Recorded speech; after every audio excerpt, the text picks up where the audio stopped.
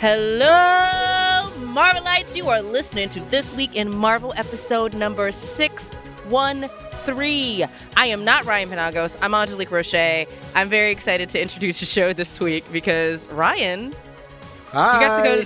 you got to go to Comic-Con. Yeah. Wow. I said the hello Marvelite so many times on stage at Comic-Con. Thank you for taking this one for me, Angelique. I also... I know to sort of pull it back most of the time, but it was close to the end of the show, and I was like, I'm going full on this one. And I did my big one, and they were like, cool, we're going to give you a different microphone because you everybody's upset. And I was like, nailed it. But for those of you who are listening to this and are like, who are these two crazy people? This is the official Marvel podcast where you get to talk about all the things happening this week in Marvel. And boy, are there a lot. We got games, comics, books, toys, movies, TV, and so many other things we're excited about because last week there were so many announcements. Yeah, it's going to be a big Comic-Con recap show, but with a lot of other stuff, some new stuff. We're going to talk about the new comics on sale this week, and we are going to have a Marvel Insider code for you later on the show. And we're going to be talking to Executive Creative Director for Disney Live Entertainment, Dan Fields, about Rogers the Musical. So good. I'm very excited for you to hear that full interview later on in the show. It's really something special, y'all. All right. So I got to ask, man. Yes. I saw the crowds. I saw the recaps. I saw a lot of dancing spider people. Oh, man. A lot of dancing spider people. We had this thing on the stage for one of our partners, Jazzwares, who do some really great Spider-Man costumes, and they were showing off their new Zentai costumes, and those are great. I like those. They also have these hockey jerseys and stuff.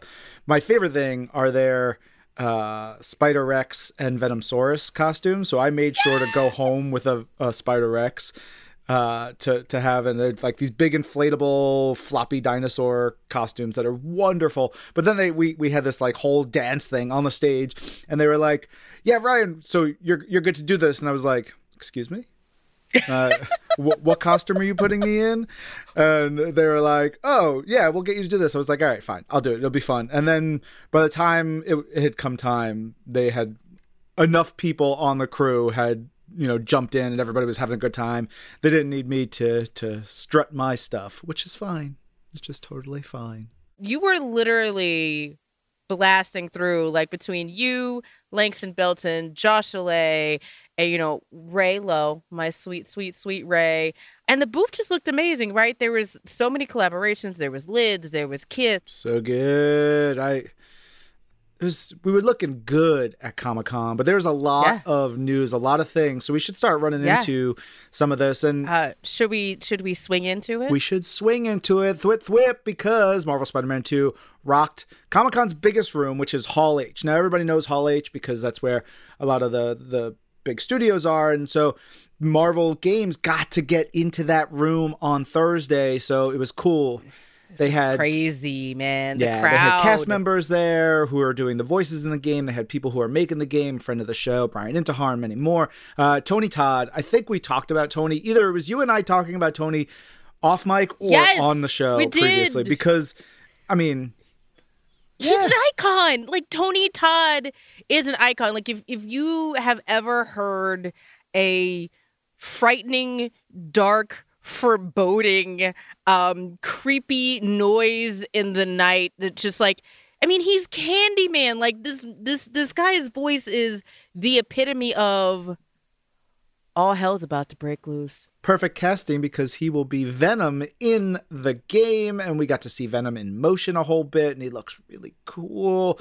They showed off gameplay and concept art and a whole bunch of stuff. You could actually watch highlights of the panel and all the Marvel panels, some of them in full, some of them in clips, over at marvel.com/SDCC and Marvel's YouTube channel. And also, Angelique, did you get to watch the new trailer, the story trailer for the game? Yeah. Straight tears, amazingness. They also showed off a special PlayStation 5 console, the Marvel Spider-Man 2 limited edition bundle. It's red and black and super cool and features a custom PS5 console cover design with a matching DualSense wireless controller. It looks so good. The bundle also comes with the voucher for the digital copy of Marvel Spider-Man 2 Standard Edition. But if you already own a PS5 like us, you can purchase that special Spidey PS5 console cover on your own separately. Or you could also purchase the DualSense wireless controller that is special for Marvel Spider-Man 2. You could buy those separately and still get all that action, which I think is magnificent. I think that's always kind of how I feel when I see a special console, and I'm like, but I have one. Yeah.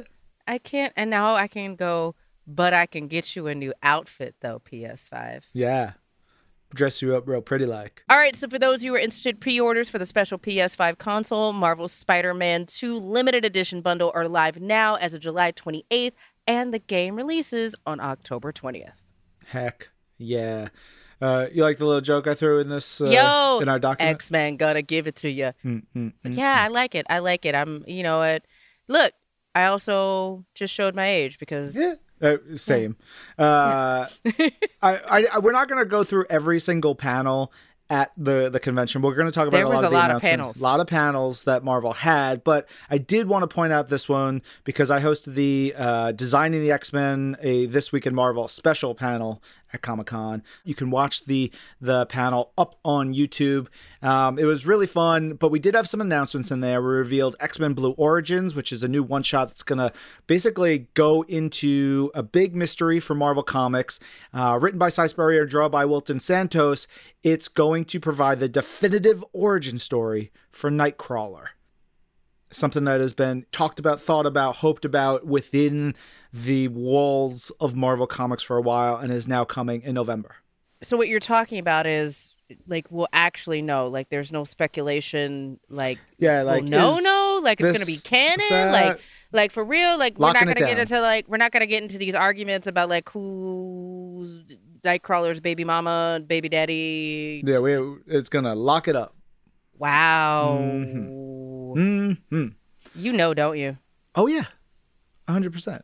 I don't know. See, we're friends, but sometimes I question it. I do. But you know what? You like teasing things. I heard they also teased who are the new X-Men. It's got an old school logo vibe to it. I kind of love it, but I don't know if I'm supposed to love it.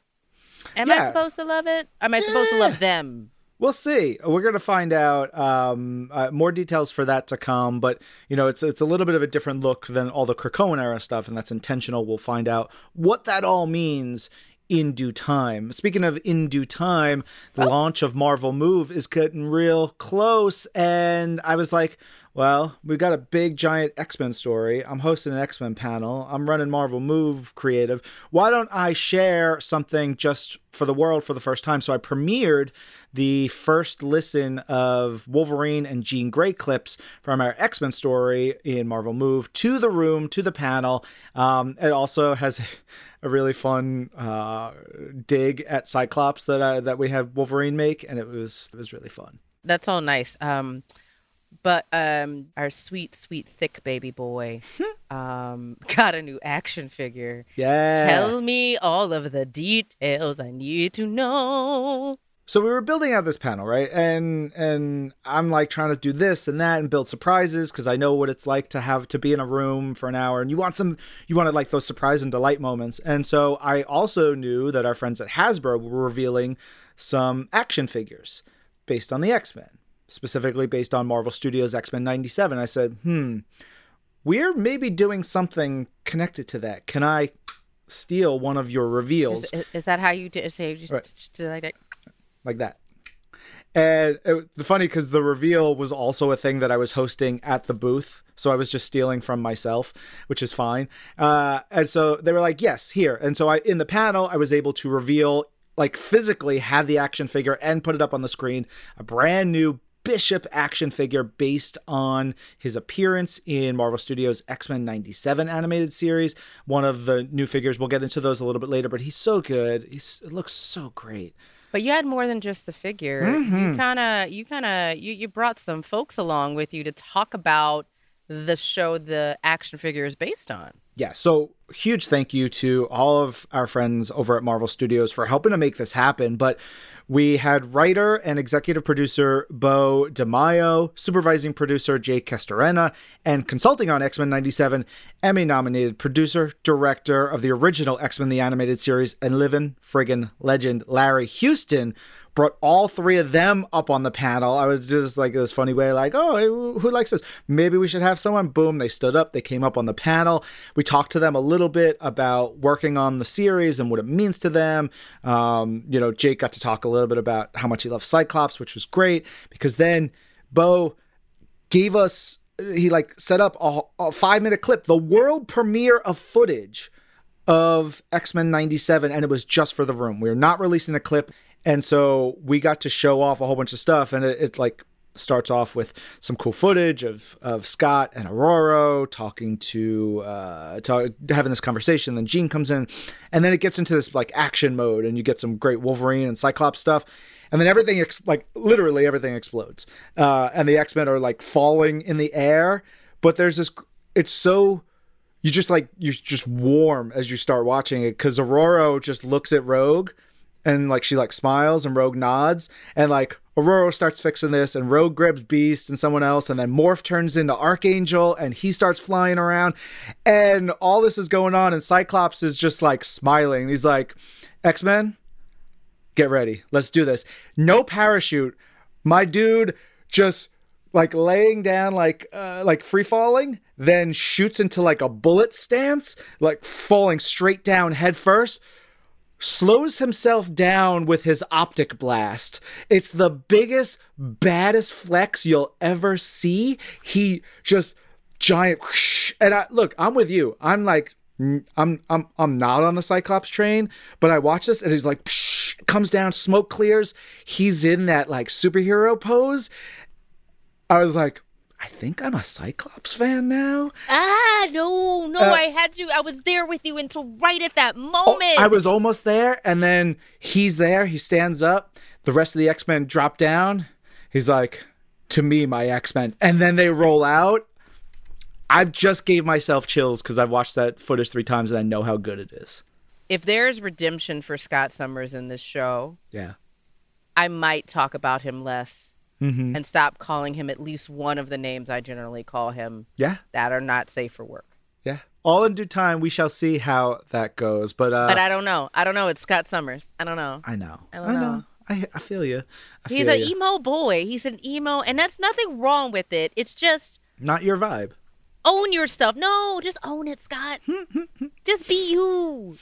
Be you. Well, Scott's going through some stuff in the comics, which I think is a perfect way for us to dive into all the comics news that came out of Comic-Con. We had some X-Men cover reveals, but most importantly, showing the return to Marvel Comics of Greg Capullo, who hasn't worked at Marvel in a very long time. He has done work for a Distinguished Competition and Image and elsewhere for a long time, and he's got a variant cover, a brutal, awesome variant cover to Wolverine number 37, and that's coming real soon. That's September 20th.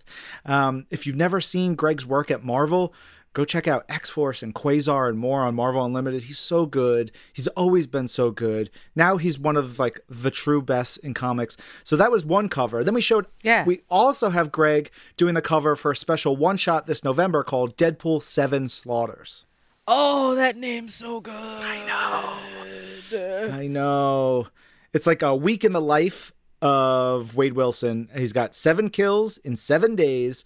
And so you get a whole bunch of great creators doing stories. Look at this list of creators, though. Rob Liefeld, Cullen Bunn, Cody. Oh, Cody, Zig, Zag, Cody Ziegler, Mark Guggenheim, Justina Ireland. Oh, Justina Ireland. Mwah. That woman knows zombies. Gail Simone, Greg Land, Will Spertasio, who I just had a 2-hour interview. Can't wait. He's so good. One of my favorites of all time. He just thinks so deeply. And so I'm ready for Wade Wilson to have depth, but not depth. Oh, wait. David Baldion and Philip Sevy. Yeah. Oh, my goodness. Like, this combination of writers is going to be completely and utterly irreverent, and I'm ready. Hell yeah. All right, we got to roll along. Let's go talk more about comics. some Spidey stuff, because I think it was before Comic-Con it was announced there's a Superior Spider-Man Returns one-shot. Yep. And then with the Dan Slott. Dan Slott coming back. He's been teasing it. Yeah. But now we know that Dan is reuniting with Mark Bagley. They've been doing the Spider-Man comics for a little while now. They're going to be doing a Superior Spider-Man ongoing series. Ooh. Y'all, you've handed Superior Spider-Man over to Dan Slott? And once again, he's doing his thing. It's cool because it's like tying into the story that they told before, but going in new directions. They're not like rehashing things. They're finding new ways to tell things. And I don't know. I'm very excited. You got Otto and Peter and so much more. So a new villain, she's going to be in there. So she. So Superior Spider-Man Returns, and then the Superior Spider-Man ongoing series coming in October and November, respectively. And so on top of that, we've got a new Punisher. It's going to make its vengeful debut in an all-new ongoing comic series written by David Pepose and drawn by Dave Watcher. This new Punisher is retired SHIELD Black Ops agent Joe Garrison. But what brings him back into action? What put Joe Garrison on the path of vengeance? And when the smoke clears, will he even make it out alive? These are all questions you will find out in November. Well, you may not find out in November, but the series does kick off in November. So make sure you're staying tuned, putting that on your pull list. And next up, we've got Marvel's next big event, Gang War. Gang War. There was, I'm 98% certain there was a Gang War story in the Spider-Man comics in the 80s.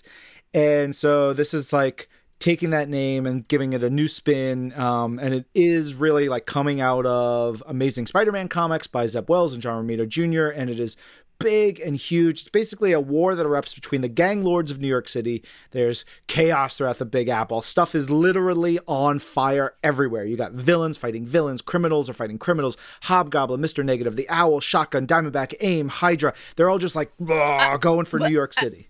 My God. That was a lot. That's so much. I don't know how Peter Parker is going to handle any of this. He can't do it alone, Angelique. He can't do it alone. No, he can't. So, it's General Spidey at the helm, but he gonna have some help. And that includes Spider-Man, Miles Morales, She-Hulk, Daredevil, and Spider-Woman. Hey, Jessica Drew. Their goal, take down the super gangs in under 48 hours. No pressure. But for those who don't know, right now, New York has a brand new mayor, and that mayor is Luke Cage.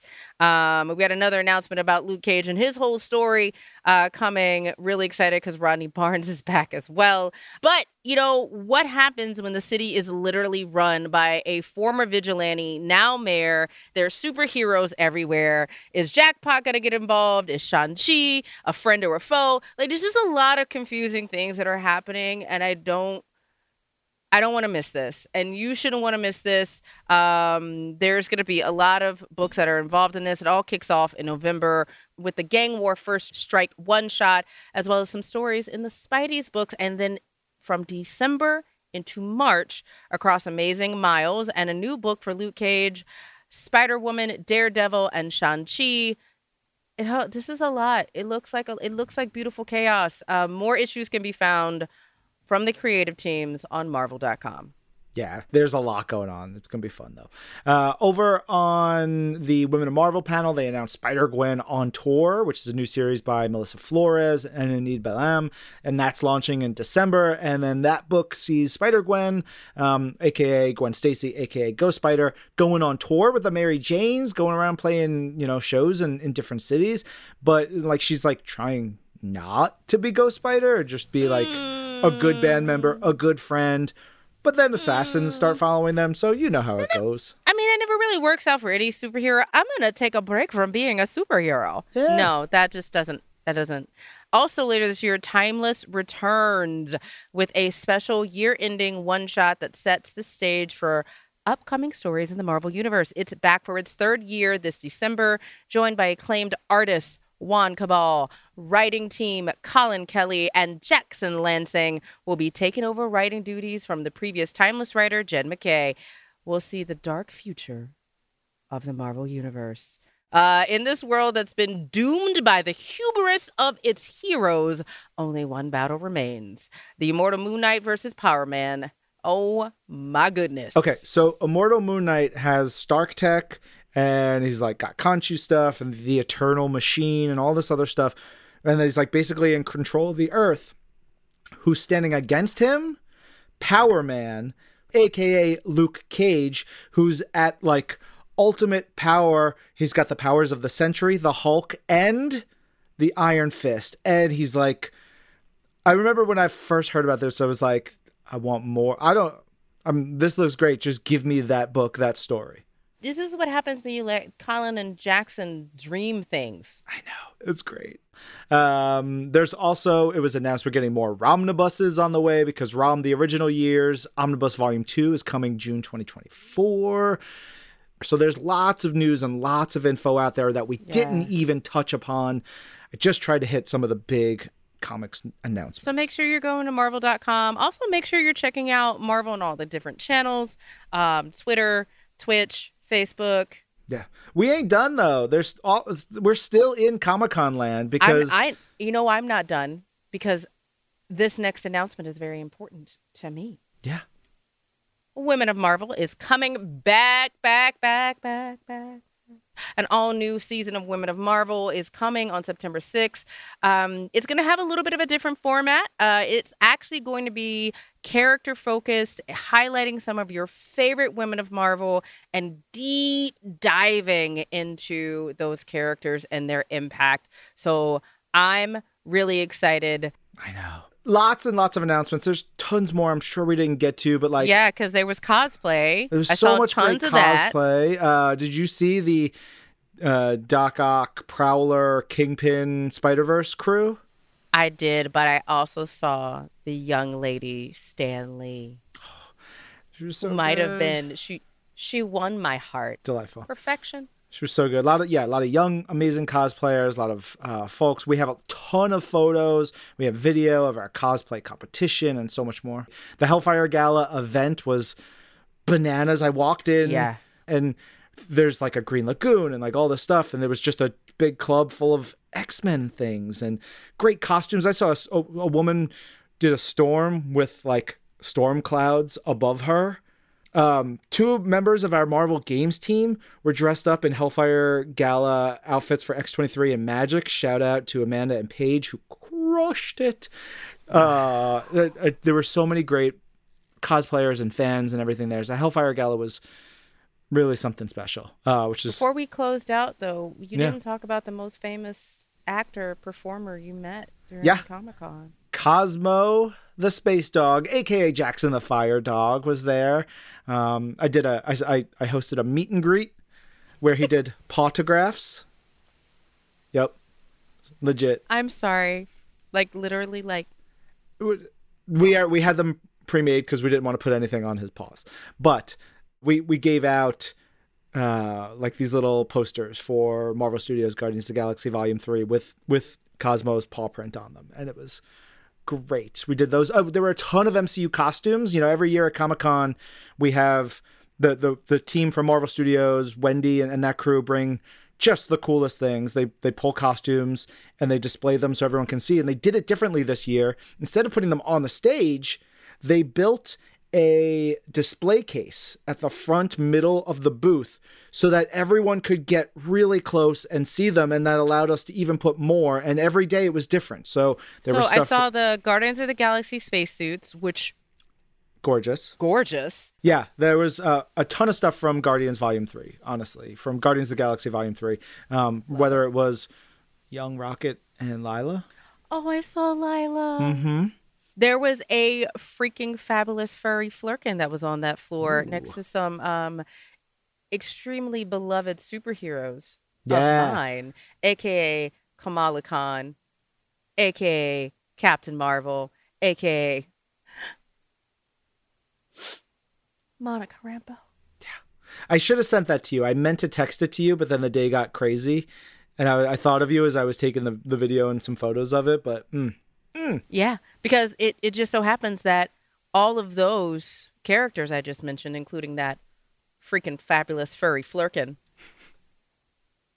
also had a new trailer to drop. yeah, new trailer for Marvel Studios. The Marvels was released over the last week or so, and you probably all watched it. Great, fantastic. It's much wonderful trailer. Get ready for that. We're getting Much wonderful. I like that. Yeah, Much we're getting excite. much excite. Getting close. Of course, Marvel Studios The Marvels releases November 10th, 2023, which is coming sooner than y'all think, everybody. Exclusively in theaters. Woo, woo. Still on that Marvel Studios tip, this week is the final episode of Marvel Studios Secret Invasion. All the episodes are now available to watch, to stream, to enjoy, to experience on Disney Plus. But there's got like big knockdown, drag out fight. Yeah, I mean, look, I had the pleasure of interviewing Emilia Clarke a couple weeks ago and just like getting a chance to talk with her about how much she loves the character of Gaia and like how badass she is and like how this character, although she's played some badasses, right? Like she's played Sarah Connor, she's played Khaleesi, but this fight was a whole, literally levels. It was cool. There's lots of emotional stuff there at the end. So a lot of something. I feel like people are going to be rewatching the last bunch of minutes just to see where the future of the MCU goes, how it factors into everything else. Yeah. Pretty cool. I'm not going to say anything else for those who have not seen it, but go watch it. And then like come back to us and tell us how many different power sets you saw in that final knockdown drag out, because Ryan and I are still trying to figure out who everybody is. Yeah. I think Ryan knows. He's just being nice to me. It was a lot. It was more than I could count on the 2 viewings I had of it. So, you can watch the full series of Marvel Studios Secret Invasion now on Disney Plus. All right. It's time for what is on our pull list this week. What new comics we're hyping up. So 3 picks, kind of 4, maybe 5, 6, 7, but the biggest one, the most important one, the X-Men Hellfire Gala issue for this year. It's the 2023 one. The whole thing is written by Jerry Duggan, and then art by Murderers Row, including Adam Kubert, Luciano Vecchio, Matteo Loli, Russell Dodderman, Javier Pina, Arbe Silva, Joshua Cassara, Chris Anka, and Pepe Larraz. So amazing artists here. It is a lot. There's also a 1-page interlude with the characters from Gods by Jonathan Hickman and Valerio Schiti, and full credits on this. You can check it out on the book, but this is a big issue. I do not want to spoil anything. So many things happen. Multiple points in this made me cry at different moments in it. There's one toward the end in particular with a character who is like not the most well known, but what she goes through and her journey, especially over the last couple of years, got me. I was like, Jerry, you're stabbing me in the heart. I read this a couple weeks ago and I immediately texted Jerry, like, they let you get away with all this. And he's just Jerry and like, yeah, it's great. And it is great. It is a beautiful, tremendous, upsetting, explosive, magnificent bit of comic I'm guessing that you really liked it, Ryan. I love it. And I love that it goes so hard and it changes so much and it pushes so many things forward where we could be complacent and just like, Krakoan era is amazing. And we could just keep doing all this stuff, which, if I had my druthers, I'd want us to keep doing this stuff. But they just keep twisting the wheel, turning things and doing all this stuff. So that is without question one of my favorite comics of the week. If you are not an X-Men reader, there are, I think, enough things in there to help you along. I really do. I think it's something you're going to want to see how this affects the rest of the Marvel Universe. It is a big, beautiful, gorgeous issue. Also, if you're a Ms. Marvel fan, this is super crucial. The first 5 pages are all about the return of Ms. Marvel. All right. There's speaking of Jerry and how much I love him and how great a week it is. He also is the writer of Invincible Iron Man number 8, which is very much a tie to the Hellfire Gala. If you're going to read Hellfire Gala, may I also suggest you read Invincible Iron Man number 8, because between the two of them, it's a great pairing. Pairing the comics? Read Hellfire Gala first, then Iron Man. They sort of like, Iron Man starts before it, and then during it, and then after it. And then between the two of them, you get 92 pages of Hellfire Gala event comic this week. It is so amazing. Well, my second pick, technically, is Wolverine number 35 by Benjamin Percy and Juan Jose Reed.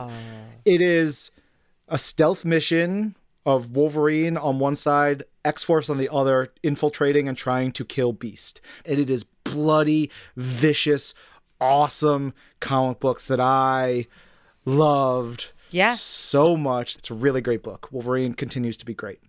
Then Ultimate Invasion number 2, my third full pick of the week, written by Jonathan Hickman, art by Brian Hitch. I've been talking about this book for weeks. I've read it a long time. It is, the tone of this book is insane. It is basically Reed Richards, evil Reed Richards, the maker, creating a new universe, but like pulling away some of the things he doesn't want to deal with. He makes sure that the Fantastic Four don't exist. He's like, I don't like you, so he makes sure that Spider-Man doesn't exist. He makes sure that like some things, but it's like some things are just constants that he's having to deal with. So like a Hulk and other stuff. And then things from the future come to him in the past, and it's like thing on thing on thing. And like what Jonathan and Brian do to riff off of the original Ultimate Universe, but make this something new and fresh and exciting and wild.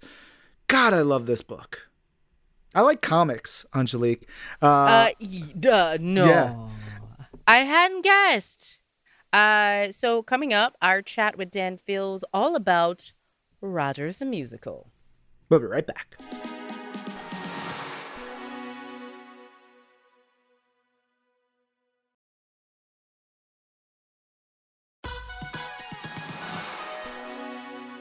You're listening to This Week of Marvel. I'm Ryan Penagos.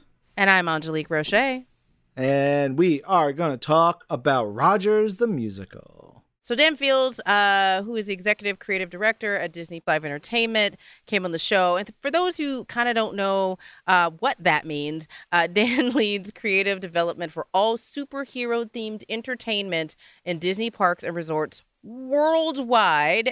And he's the executive creative director of Rogers the Musical at Disney California Adventure Park. His recent projects also include Avengers Campus, Disney California Adventure, and Disneyland Paris, and Marvel Day at Sea for Disney Cruise Line, which you may have seen Ryan or I talk about Marvel things, but also Ryan, you have been on said cruise. And then for Disney Theatrical Group, Dan was resident director of the original production of Disney's The Lion King on Broadway. One of the greatest Broadway productions, may I add. This is a really fun conversation, all about Rogers the Musical and much more with Dan Fields.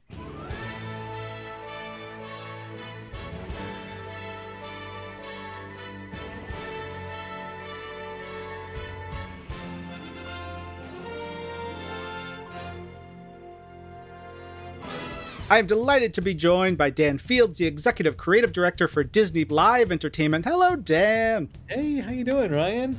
I am doing very swell. Now, we're going to be talking about Rogers the Musical and all kinds of fun stuff that you've been doing with the House of Ideas for many, many years. But I got to start with an important question, and your answer can be whatever it is. There's no wrong answer here. But, Dan, what is your Marvel origin story? How did you first learn about, become a fan of, get connected to the Marvel characters and stories, not professionally, but as a civilian, shall we say? I haunted a lot of comic book stores when I was a kid, but I wasn't a big collector. So I had an awareness, but of a lot of stories, growing up in being a kid at that age, 10 to 12, like mid 70s, Star Wars was really starting to happen, and that kind of opened my consciousness as a 12-year-old boy. But arcades was where I started to sort of sense that there was a sort of story link as I'd see characters across the faces of arcades, which is not the most direct link to the actual storytelling. So honestly, I didn't really invest beyond Spider-Man, which I don't even remember how I absorbed so much about Spider-Man. I don't There was a remember cartoon, there was like an animated series, the Electra Company, there was the live action series. I don't imagine you could have gotten away from Spider-Man at that Yeah, age. but there's other things when you get a little older when you really start to like focus on it or collecting it or deem yourself, the master of something in your little circle of friends. Like I don't remember how Spider-Man became that part of my consciousness, but like you said, it's just in the zeitgeist. It's just out there, and we feel like it's a character, a person that we know. Yeah. Yeah, and yeah, so know so well, which is wonderful. We all love Spider-Man, but we all also love Captain America. So we really want to talk about Rogers the Musical. Can you tell us, like, in similar ways, what is the origin story for Rogers the Musical becoming a show that fans can experience, and also like a really great show? I loved it. My wife, Yeah. I'd gotten to check out some of it, and she was like, "What is that? It sounds great." I was like, "Yeah, it is." Right. Well, we pay a great deal of attention to all the content that was coming out on Disney Plus, because part of my responsibilities with Avengers Campus, both in California and Paris, is also the ongoing iterations of it. Who can we add into the roster, into the story, even for a short amount of time? So we had been working with the creators and on who might fit in, and we knew we had Hawkeye as a character in the land going way back, but we were really excited about Kate Bishop. So we were actually really focused on something totally different. We were taking our stunt show for Avengers Campus, which, as you probably know, features Black Widow and Black Panther taking on Taskmaster and his goons. So we were working on a new holiday version of that where Clint Barton was going to show up with some holiday gifts for the Avengers, and nobody was there, basically. And Kate was going to show up with him, and they end up fighting off the tracksuit mafia in a hilarious holiday music medley where they essentially destroy every piece of holiday decorations. So we did not see this coming. Nobody told us about Rogers the Musical because it wasn't relevant to the story we were following, which is like, how many stripes on the tracksuit mafia's jerseys, and do they indicate anything we should know about, and how do we do neck tattoos? So we were having a lot of fun with that. So when it hit, when we finally got to see that first episode, we all had the same feeling as you, your wife, the internet. We said, Rogers the Musical, somebody should really do that. Like, we want to see all of the Rogers the Musical. And then we kind of looked around and said, hey, we're Disney Live Entertainment, and we've got this great relationship already. We can do it. We have the writers, we have the composers, we have the directors, the choreographers, we have the Hyperion Theater. So that's when we all started getting serious about it very initially. I love that kind of organic way that things sort of spring up. Before we get even deeper into Rogers, were you able to take that idea with Kate and Clint and the Tracksuit Mafia to fruition, or did that just get backburnered, and is it just sort of simmering in your mind somewhere?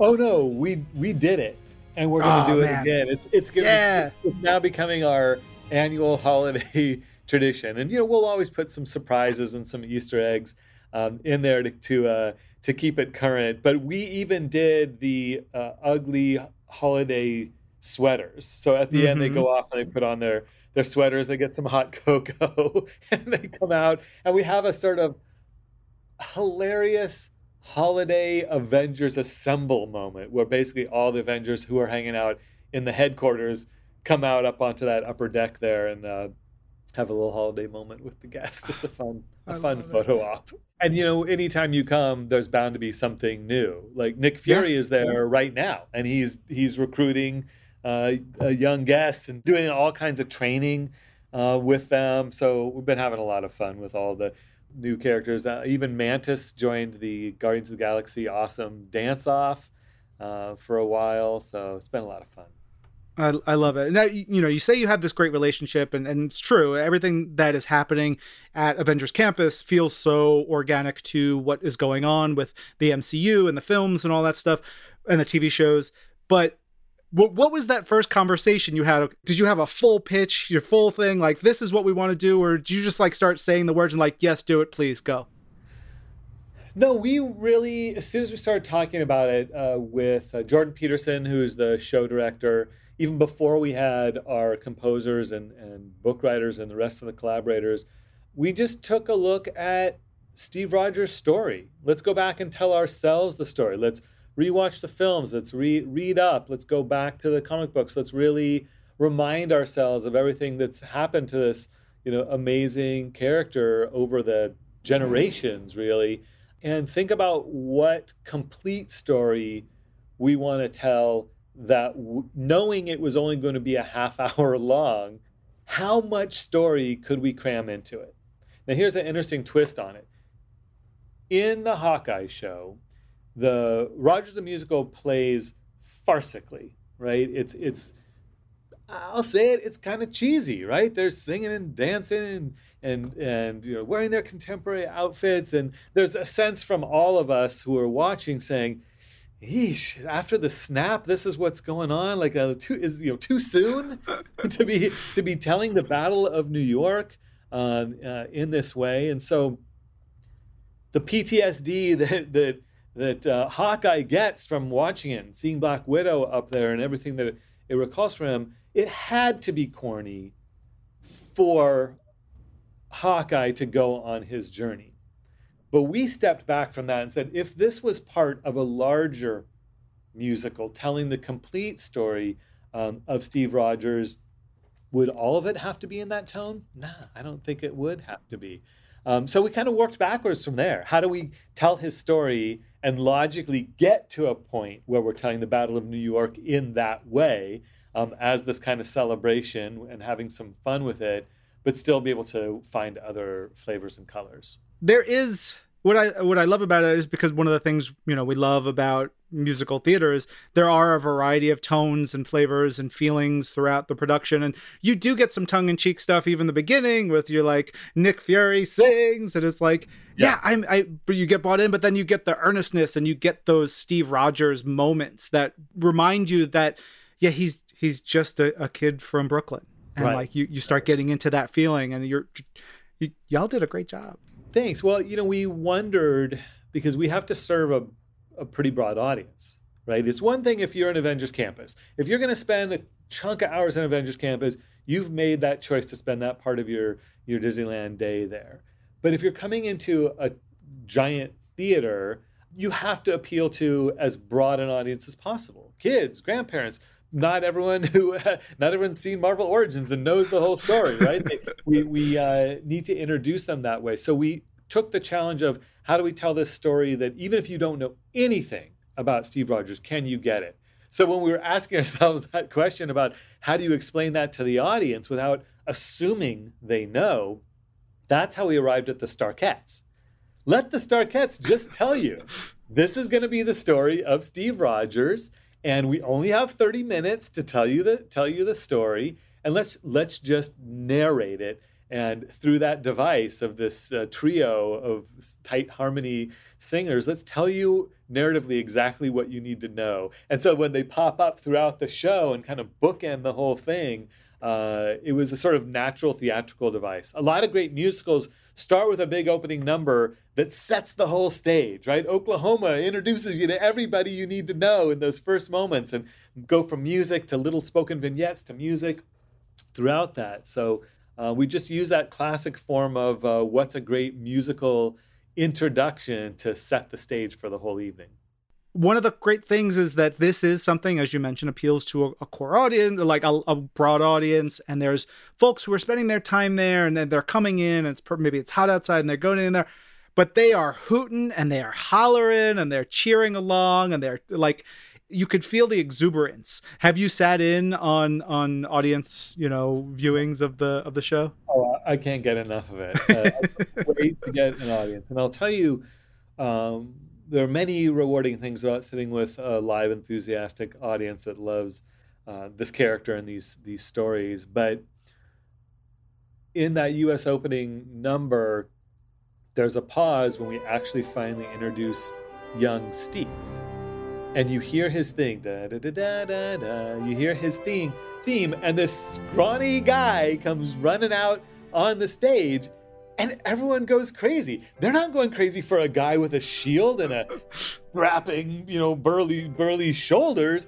It's young Steve, and they're so excited to go on the journey with him. I found that kind of very rewarding, but also kind of emotional too, that they're ready to go back to the beginning and see his whole story play out on stage. So when after that opening number, when he gets to sing his I Want song, which is called I Want You, because that's the name of the Uncle Sam poster, which again, the I Want You song is a classic piece of musical theater. It's the feelings are so intense in a character that they can't say them, they have to sing them. And he summarizes so much about what we experienced in the first Avenger film through his experiences of trying and wanting to serve his country and what it means to him, and then having it being recognized by Dr. Erskine. So yeah, I found that really rewarding when the audience welcomes him onto the stage with a cheer before he's even spoken a word.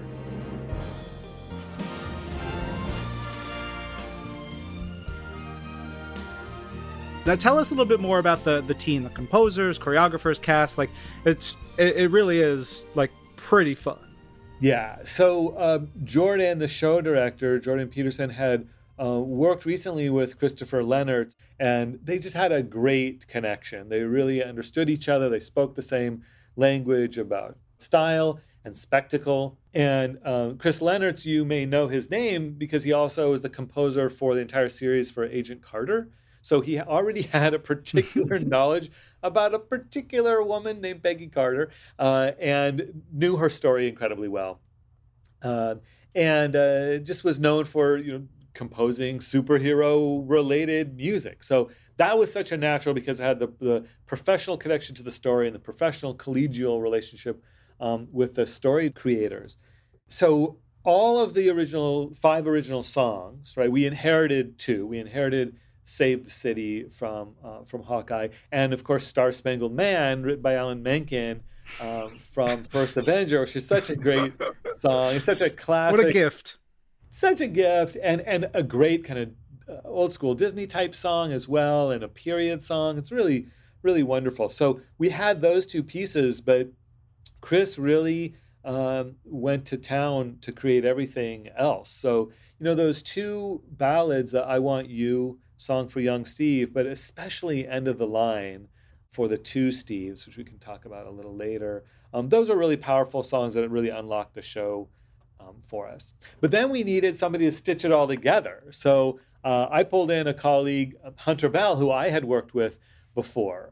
Hunter Bell was the writer of a off-Broadway musical that actually went to Broadway called Title of Show, in brackets, about the creation of a Broadway musical that he and Jeff Bowen wrote and became a sensation, and he starred in it at the time. And I had worked with him on Disney Cruise Line. He wrote Villains Tonight, which was a comic musical review of the villain story for the cruise ship for us. And he knows his superhero stories quite well, but he's not steeped in it the way you are, the way I've been, especially these last 5 years. But he's genius at the short stroke connective tissue.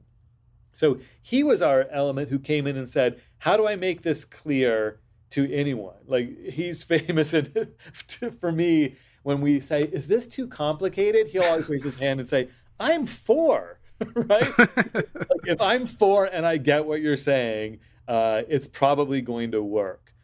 So he helped us connect all of the story beats together in a cohesive way, filling them in narratively, connecting one piece to the next. Then there's Sarah Kobayashi, who is our choreographer, who is a longtime Disney creator, had worked on many parades and shows over the years, and just a great person at taking different periods of movement and dance and turning them into something fresh and original. So as you saw in that U.S. opening number, I'm clearly in the 1940s, and they're swing dancing But there's a language and a gesture language that comes from contemporary movement as well, and R&B related moves. So right away, even though they're wearing soldiers, the men are wearing soldiers' uniforms, you see those movements and say, oh, okay, we're out of time. We're playing with time here, which is such a strong theme throughout the show. Yeah.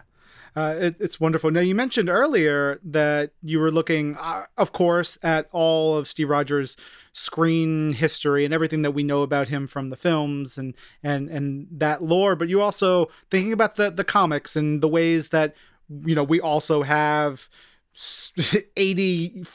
almost 85 years of history for Steve in the comics medium. How do you balance, bringing some of those elements in and making sure that it is also really accessible to a broad audience? With the comics helped us solve one of our biggest challenges, which was how do we explain everything that happened to Steve in World War II in about 45 seconds. We had wanted to give not just a cursory nod, but a meaningful nod to the comics, both in the visual style, not just storytelling, but also the visual style in the show.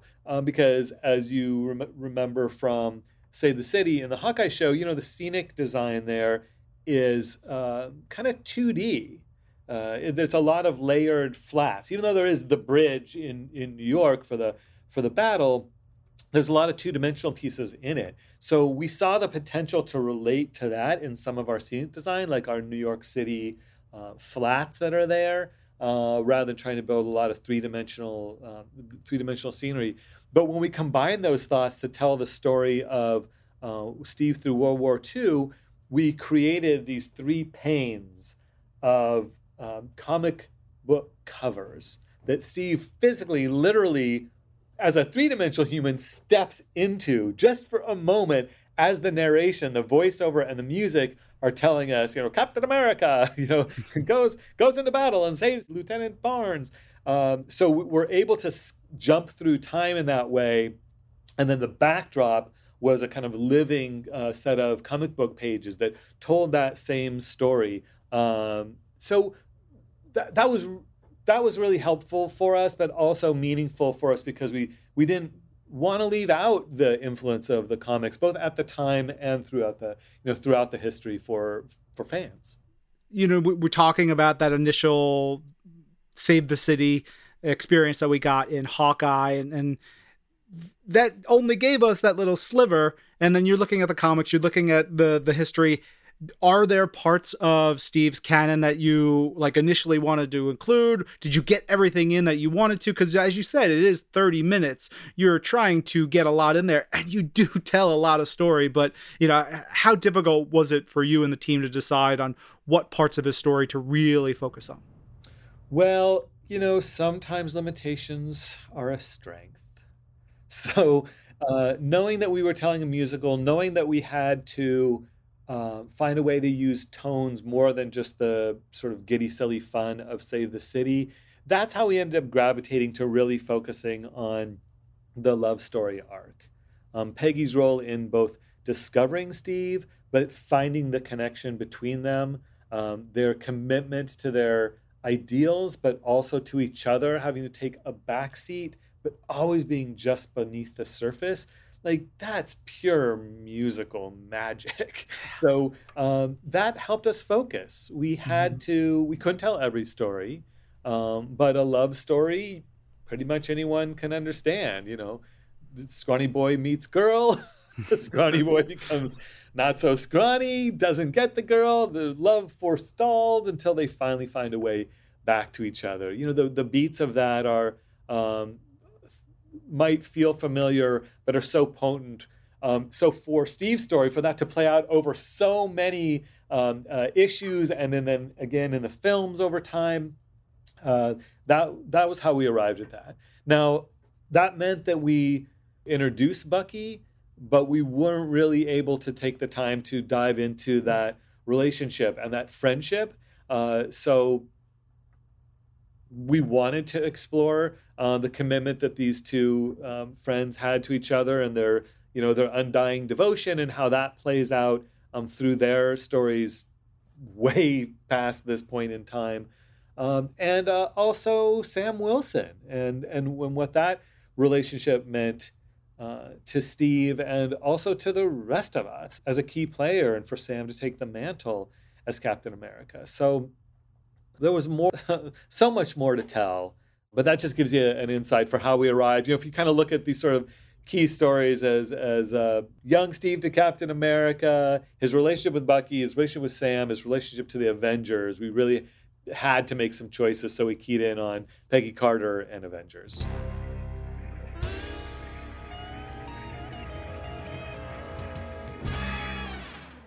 Also, and I mentioned it earlier, Nick Fury sings, kind of a big hook, seems like, in the marketing of the show, but also within the show. Did anyone balk at that aspect? Because, Nick Fury he's Nick Fury. I love it. It's a blast, but I can imagine someone being like, Well, when we realized that we could take the list and turn it into a patter song, so we could do like super awesome Easter egg and classic style of musical theater number where someone is talking fast and then they talk and sing even faster, we had to do it. So honestly, I was pretty nervous because I went to our partner, Dave Bashore at the studios, who we work with so closely and over all of these years. And he is our partner and collaborator, but also our gatekeeper to Kevin. It was time to take this concept to Kevin because he wanted to know. He was very interested, always asking, how's it going? What's going on? Have you solved it? And we finally said the hard truth. We got to tell you, the way we want to do this is that Nick Fury sings. And he's like, he has to sing. I swear to God, he said, you should put that on the billboard. Nick Fury sings. That is exactly, you are doing your own thing with it. You got to lean into that. And honestly, that comment from Kevin, when that came back to the creative team, that's what enabled us to get the Starkettes to come out before the show and say, let's just say it. Nick Fury sings. And so it becomes the sort of signature kickoff. A great moment of collaboration between the studios and the creators of the show.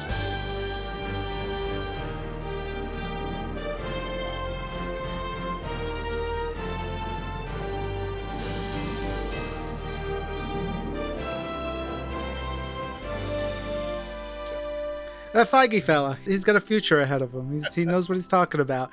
You mentioned the end of the line, the two Steves. Is that your favorite number in the production? Is that something, if you had to choose like one that just you just might sit back and think about, is that the one? What is it for you?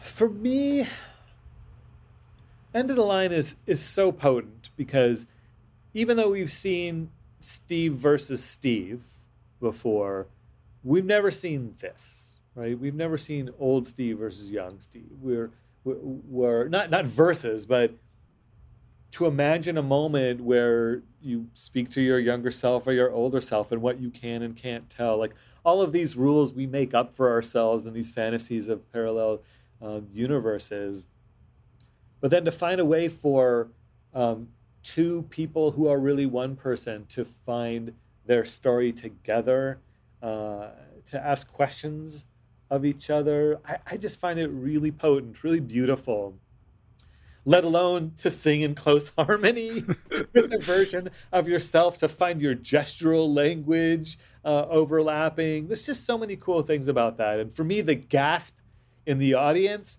when Cap has been sort of beaten down by all of the wars, as you saw how we Save the City in Battle of New York, but we then reprised it to Winter Soldier. We reprised it to Thanos and Wakanda and even Ultron, right? We did all of that in the end of that. For him to stand up and hear on your left from himself and to see the lights come up with both shields, I just get the chill. Even just describing it to you, it gives me the chills. Same. The audience gasps when they realize, oh my God, that's the guy. That's young Steve, and now he's old Steve. Ah! and then they sing together.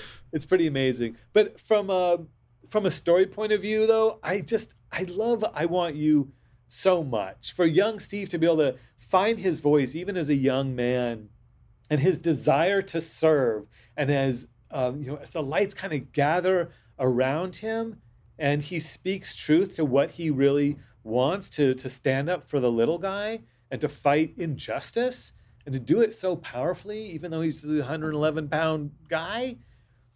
That's just magical for me. I cannot get enough of that, and the performers are so amazing in that moment. Yeah. How long is the show running? It runs to the end of August in Disney California Adventure Park. At the Hyperion Theater. Hopefully everybody listening can check it out.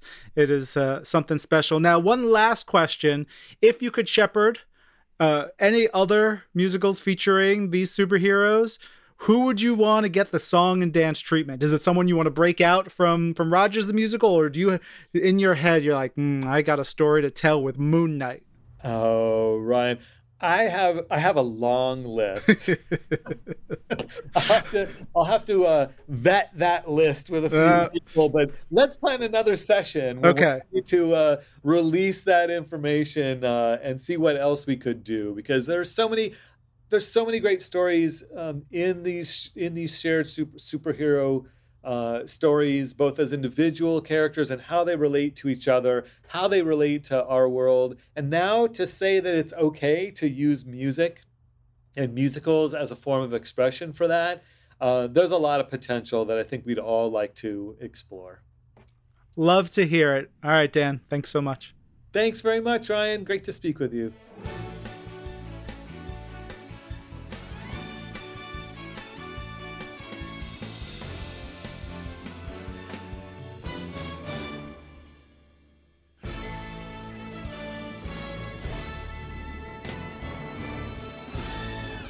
That was Dan Fields. Guests can experience Rogers the Musical at Disney California Adventure Park through August 31st.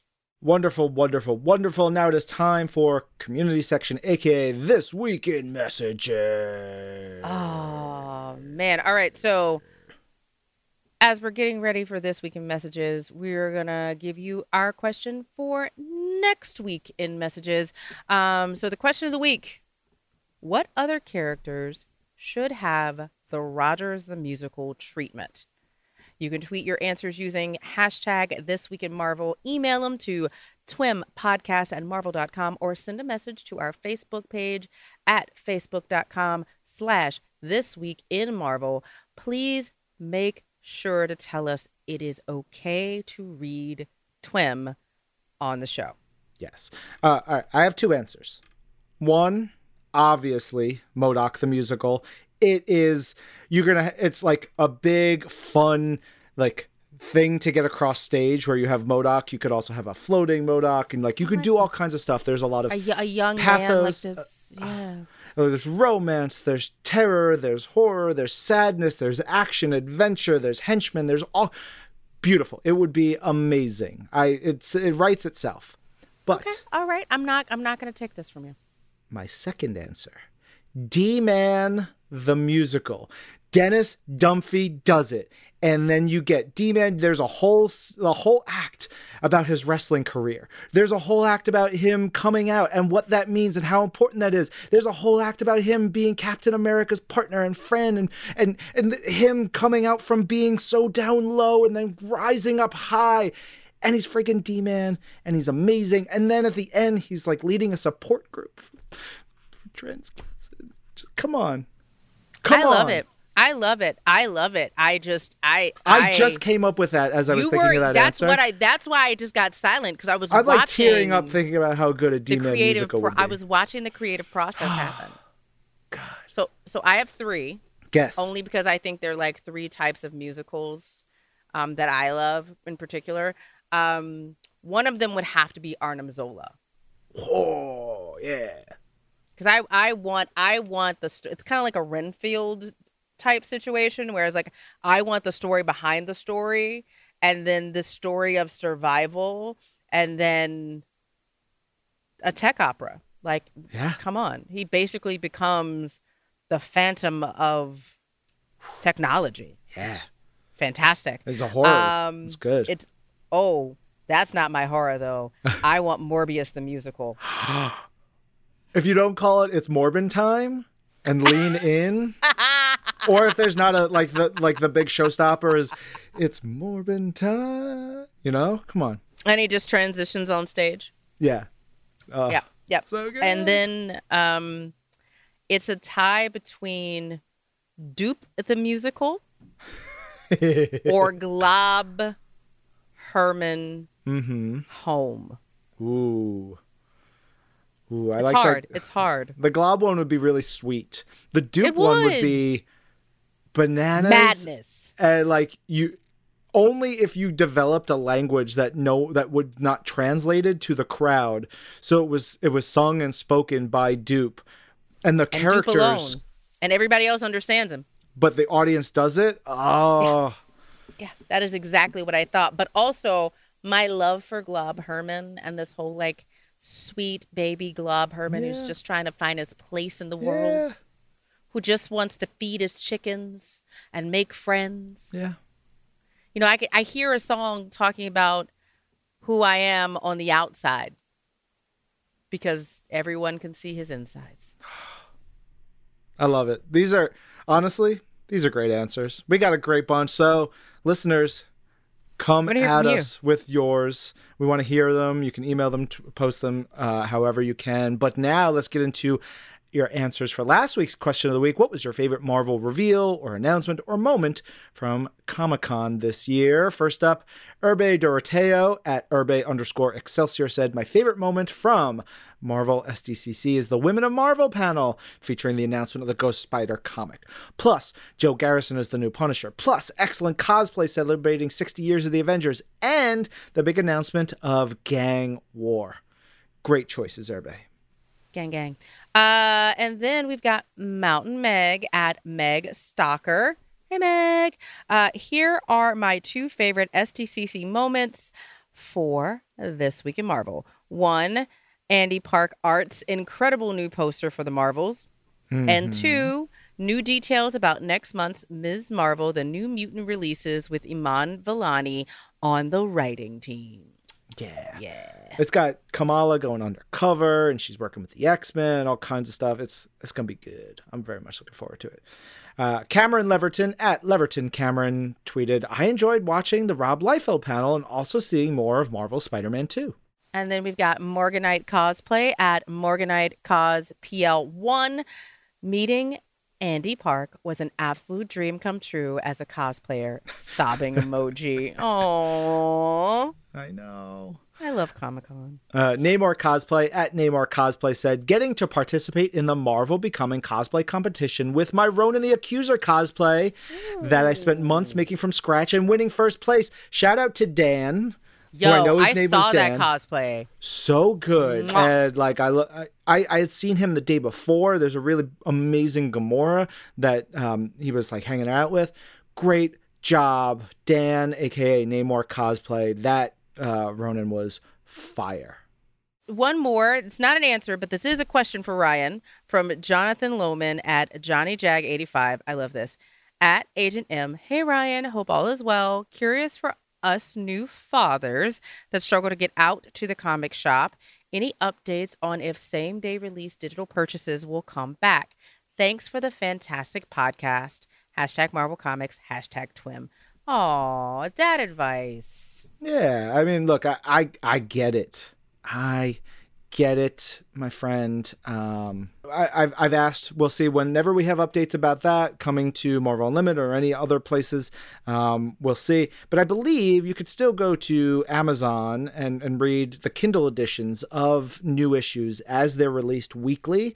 I know how hard it is to get out. So if you do need that, you can get those there. And I'm sure we'll have more options and more info for you in the future. Stay tuned. Thank you for the question and keep listening. We'll get you more.